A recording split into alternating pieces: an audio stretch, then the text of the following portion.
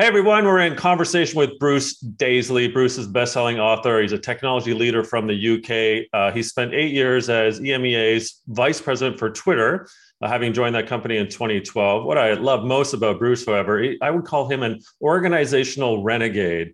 He's the author of The Joy of Work. And when I say renegade, I mean that in a good way, Bruce, because I think we're cut from the same cloth. Where I've been in my career, looking inside of it and then looking outside of it, I find that there's this strange consternation between the employee and the leader and the culture that sort of manifested over the last decade or so. In so much as, again, my experience, but I'm curious, here's the question, right? What are we getting wrong inside of the organizations for so long to write a book like The Joy of Work, which was outstanding, by the way? You've picked up on a whole bunch of trends and insights and just, things that just are, I guess, awry. So let's start there. What is the opposite of the joy of work? What's going wrong inside of it?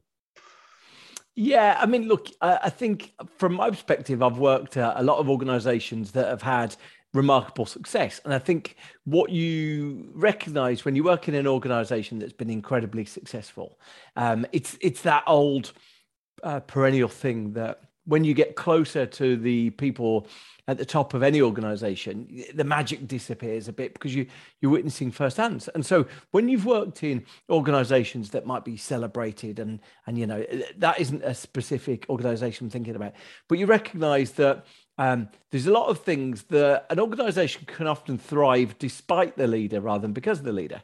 And right. So, and that's not specifically to call out any organization. That's across a sort of my whole working career. And so once you recognize that, then you start thinking, oh, right. So workplace culture isn't this leader skill. It isn't this invention of remarkable people. It's almost a naturally occurring part of an ecology. Workplace culture sort of, yes, it can be fostered. Yes, it can be delivered, nurtured, but also it can be self-propagating. And so once you recognize those things, then I became fascinated with those things. And what I found was that there are some workplace cultures that are often self-developing and self-sustaining that are just pleasurable to be part of. And there are some that are just exhausting and almost like there are layers within the organization that are intent on removing the joy and adding bureaucracy to work. And it became a fixation. There's a really interesting trend that's emerging right now where there's almost like, and it's a US thing. So it's not the invention of European socialists, but it's a US thing. This sort of anti-work ethos that's been sort of developing a little bit, and it's an interesting idea. This idea that work is so toxic that we must give it nothing of ourselves that they didn't pay for, and that we must detach ourselves from any fondness or affection for work. And what it fundamentally misses is, number one, we often get a lot of our sense of self from our work, a sense of identity from our work, and that work in itself can be a deeply satisfying thing. And so my particular interest is not necessarily savaging capitalism and saying that, we need to detach ourselves from any sort of connection, emotional connection from our work, but rather more thinking, look, if we've got to earn a living, there's no shame in wanting to make that fulfilling, rewarding, and satisfying. So I think that's the fascination for me. Do we, as the employee, then, whether you're a leader of self or a leader of people, is it incumbent upon us to identify first those virtues, those values, the id, the sense of meaning and purpose, or is it also incumbent upon the leaders inside the organization to help nurture that of said individual? Or is it actually both? Like, where do you stand on something like that, Bruce? Yeah, I mean, I think one of the interesting things is in the last 20 years, ideas of purpose have been so strongly misappropriated that, look, most people, let's be candid about what people might be doing. They might be working at, a manufacturer of a product. So they might be Actually some of the best work in the space has been done looking at people who work in retail stores. And I don't think we should presume that people should have to be a card carrying loyalist for the organization they're working. But there is something innate about wanting to try to deliver a good experience. And look, you see it in retail. You see it really clearly in retail stores. People who work in a retail store, their inclination is, if they're given the resources to do it, if they're given the autonomy to do it, they want to try to create a good experience for their customers. And it's often the things that get in their way that make them give up on that objective. The bureaucracy, the layers of rules that prevent them from doing that. And I think, and so look, then let's extrapolate that to the rest of the workforce. A lot of us want to do a good job. No one sets about waking up in the morning thinking, I'm going to go and break some hearts today. I'm going to create some misery wherever I go. That's largely a learned thing, because if you think there's nothing I can do here, you become detached from any sense of wanting to do it well. So, for me, unfortunately, the ideas of mission and purpose have been appropriated by people who are trying to make us believe that we will change the world with the jobs that we do. When you see soap powder companies and they've told their workers, our mission is to bring happiness to, people around the world, because clean clothes is happiness. Like, come on, Sometimes it doesn't have to be, for me, sometimes you don't have to create a lofty purpose. It can just be, we want to deliver a good product in an effective way. I sometimes think, the idea that you end up therefore with drink companies that are sort of, we're bringing happiness to families one sip at a time. Like, come on, it doesn't have to be this construction, this fairy tale to make people buy into wanting to create a good product. I think it can be simpler than that, is my take.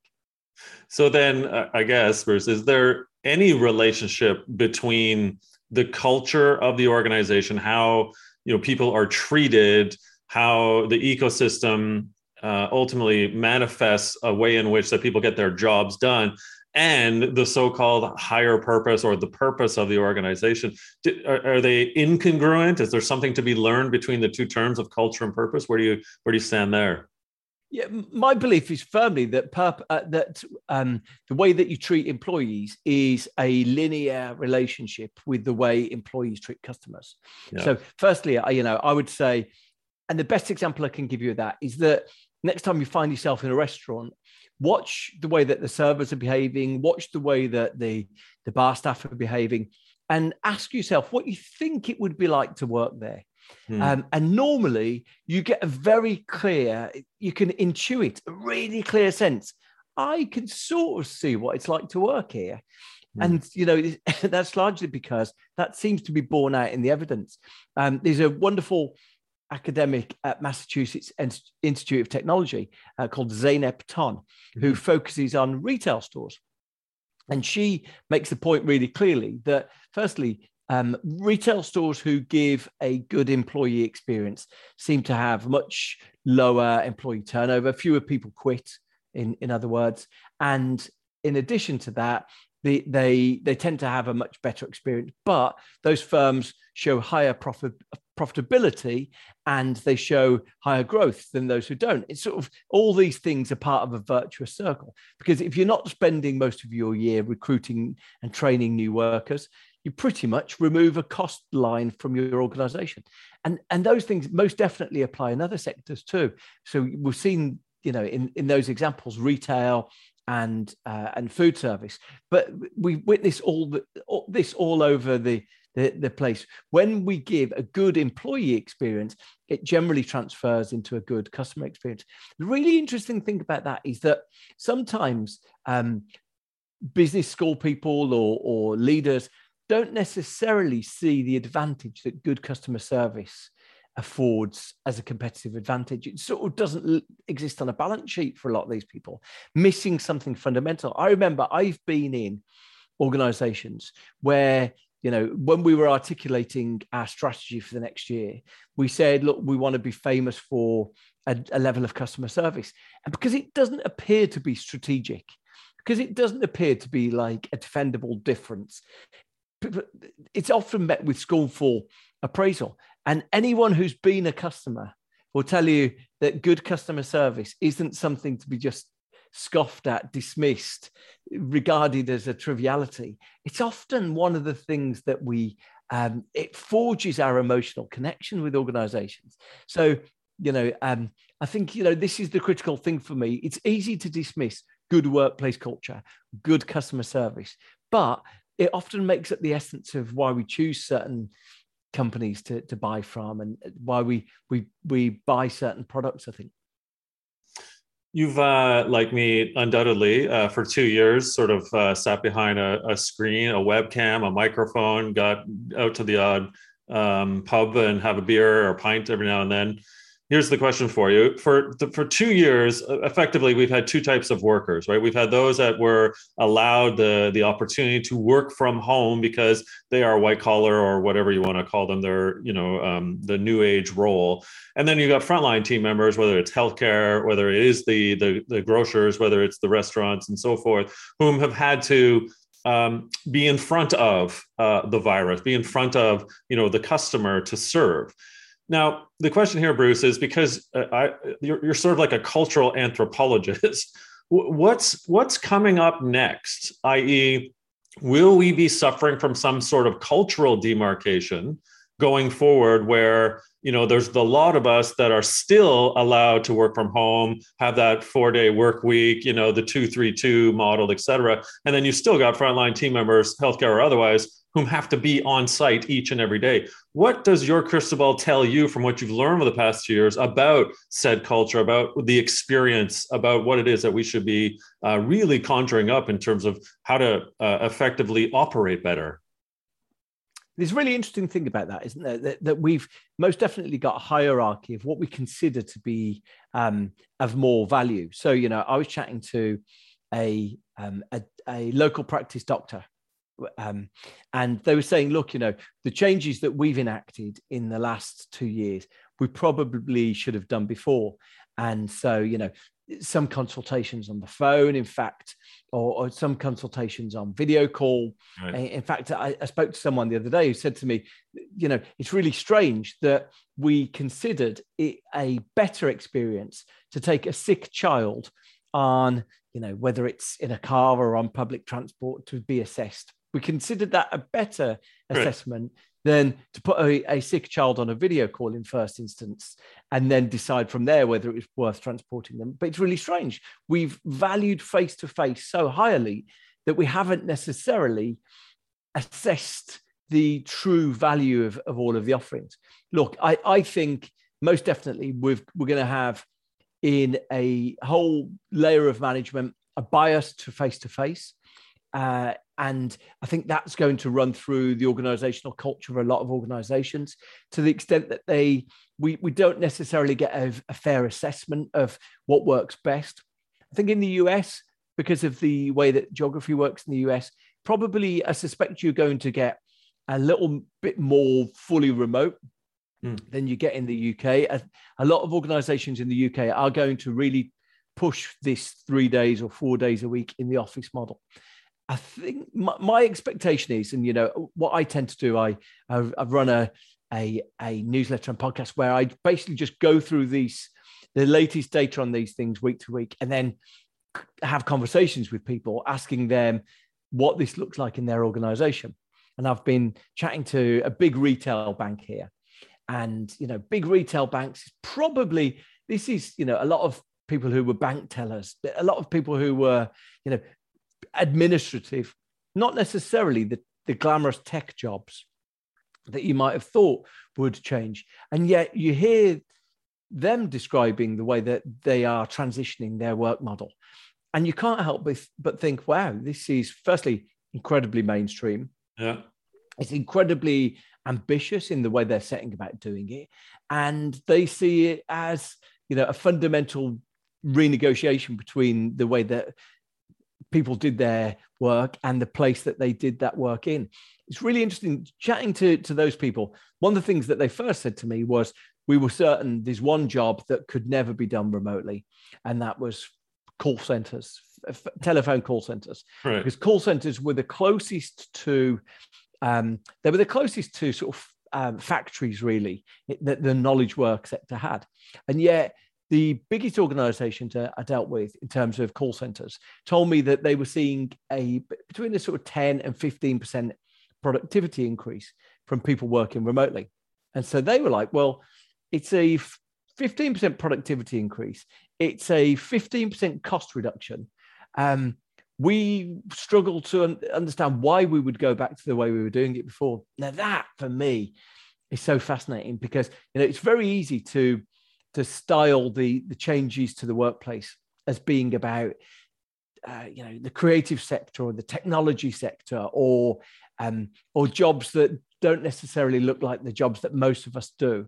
Mm-hmm. And what you're finding is this is actually far more mainstream than we think. Now, I think as a consequence of that, there's big opportunities here. There's big opportunities for firms who say, actually, we do want to create an energized workplace culture, but we recognize we need to do it in a very different way. Or organizations to say, we don't care about an energized workplace culture. We just want really productive workers. We're going to go fully remote, fully distributed. And there's big opportunities for, I think, a whole spectrum of different strategies here. Probably the worst placed organizations are the ones whose strategy here is tradition. Mm. Rather than starting with what our objective is or what our point of difference is, they're starting with the way we used to do things. And those organizations, I think, are going to have the hardest situation here. It's, that fortune's going to favor those who are candid, imaginative, and willing to ask themselves difficult questions. And I think, there's big opportunities for those firms. It's funny you brought up call centers. In a prior life, I was chief learning officer for a big Canadian telecom called TELUS. And we, in 2010, Bruce, began the process of something we call flexible work styles. And we shifted 3,000 call center team members to be working 95% of the time from home. And they, in fact, had, and again, this still goes on today. I'm still on a retainer with TELUS doing great work with them. But they went on to, in comparison to their compatriots who are in an office, have a 15% higher engagement score. Their NPS or their customer sat scores were higher on average, and their psychological safety scores were through the roof in comparison, again, ironically, to those that were in the office. So I can attest to that firsthand, where you think about the relative potential inanity of a call center role. Some people think, and I think to myself, no, there's actually humanity behind that microphone or that telephone. And you can create the culture and allow for things to happen in a way that does create and manifest, a highly engaged and productive workforce, which is what I think everyone wants, because the outcome is the happy, retained customer who keeps coming back. Yeah, look, so fascinating to hear that, because I think there's a lot of organizations, what I've heard, I was chatting to a chief exec last week, and the chief exec said, look, I don't know what you think the truth is, but here's the truth. In 2 years, we're going to be back to normal, 5 days a week in the office, and everyone will laugh about how this happened. And I said, look, a lot of respect for what you've accomplished, but I think you're 100% wrong because, because I have witnessed, I've been to events when, we've sort of we haven't had a lot of time in the UK where people have gone back to the offices. But last September, October, I went to a couple of events in 2 weeks for big companies. Mm-hmm. And in one of them, the chief exec stood up and was saying something about, we're going to embrace flexible working going forward. That means you can have 1 day a week from, at home or somewhere else. And someone stood up, like a guy in his late 30s, and he said, look, we've had a record year in terms of the company success. Yeah. I've had a record year. I've had incredible success, but also I've had, through adversity, I've felt more connected to my family. And I've realized the way I was working before was unhealthy and unsustainable, and I'm not going back to it.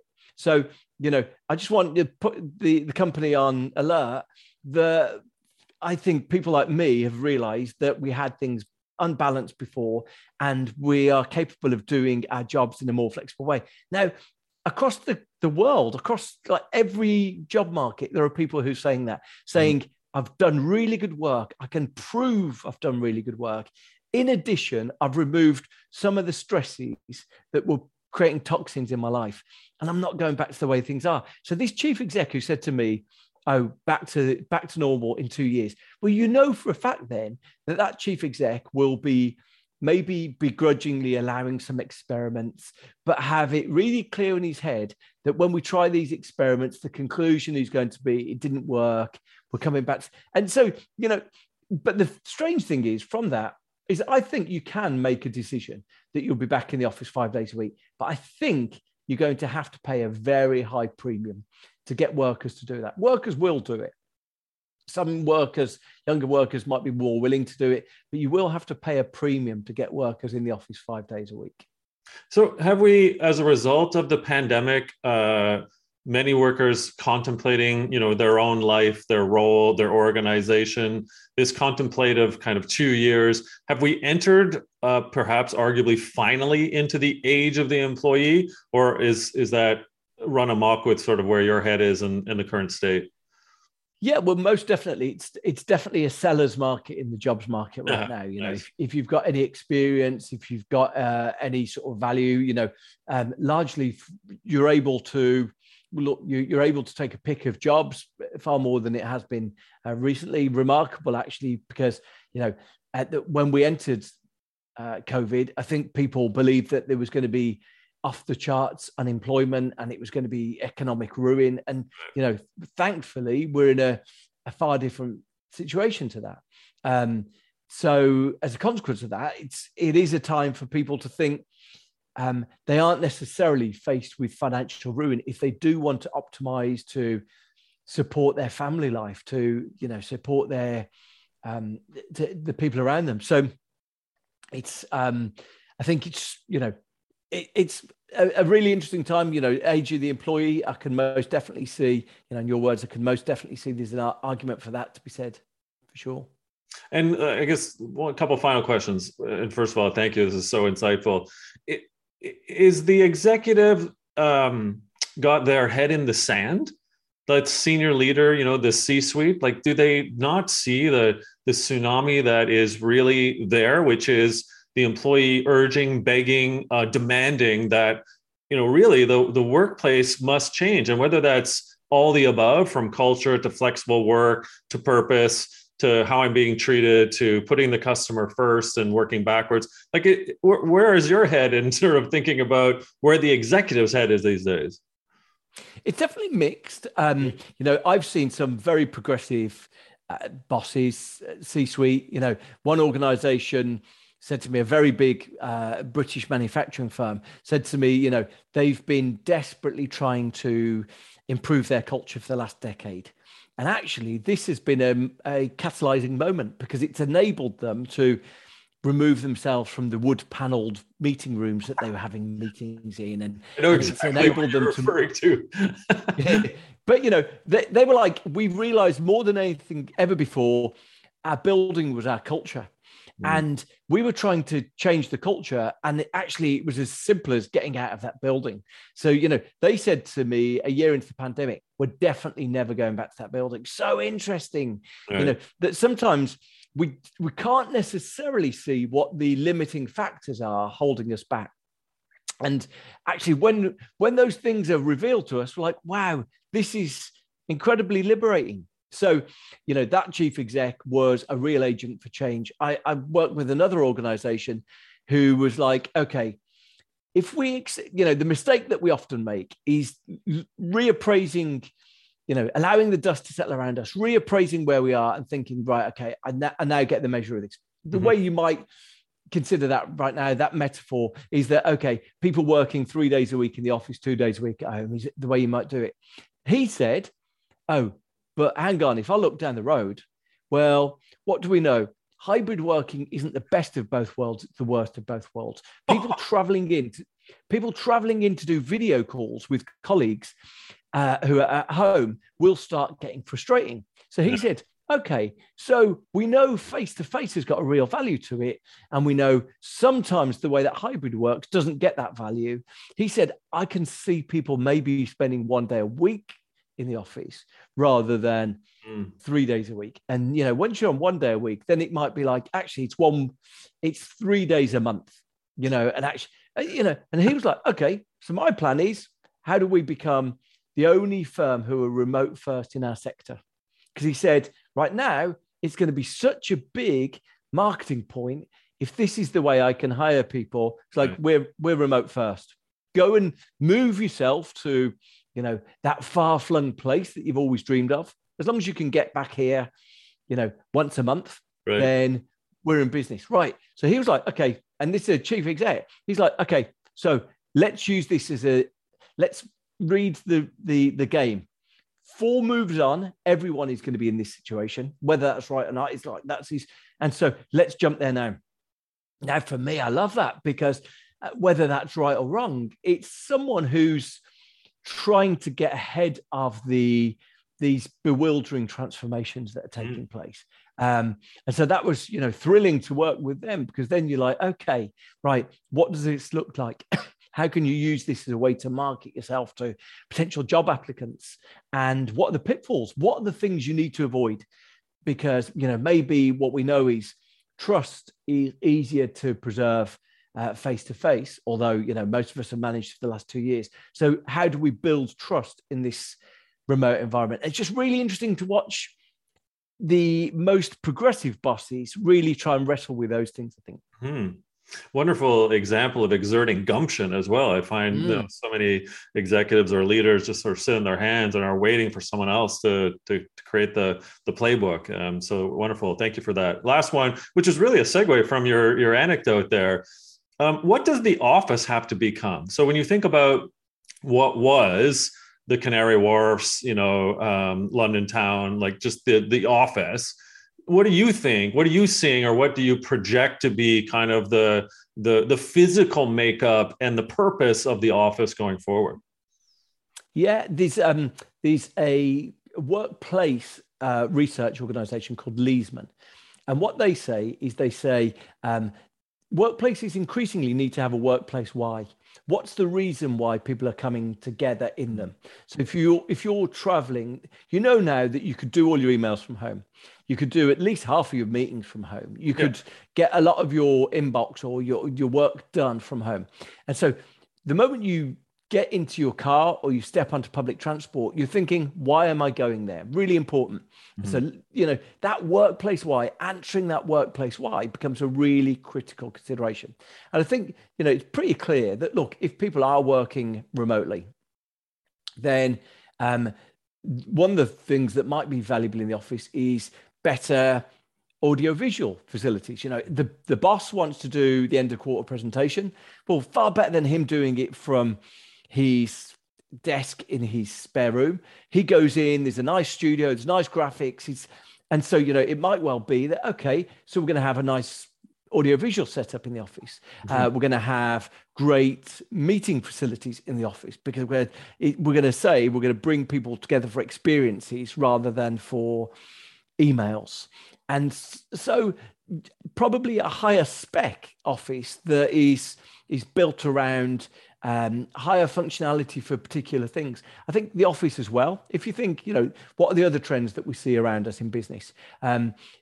Corporate social responsibility. And so companies thinking about how their office manifests their green footprint, how the office manifests their sustainability goals. So you can definitely see offices being far prouder of, you know, all of our energy is renewable energy, all of our waste is handled in these ways. And these things, effectively, the office becomes, rather than just a place to go and do work, it becomes an embodiment of who our organization is. So, you know, as people step into the building, they're reminded that all of the energy in this building comes from these places. Right. All of the timber in this building comes from these places. Why? Because it's actually now a sort of a place, a pin on the map that is a manifestation of that organization.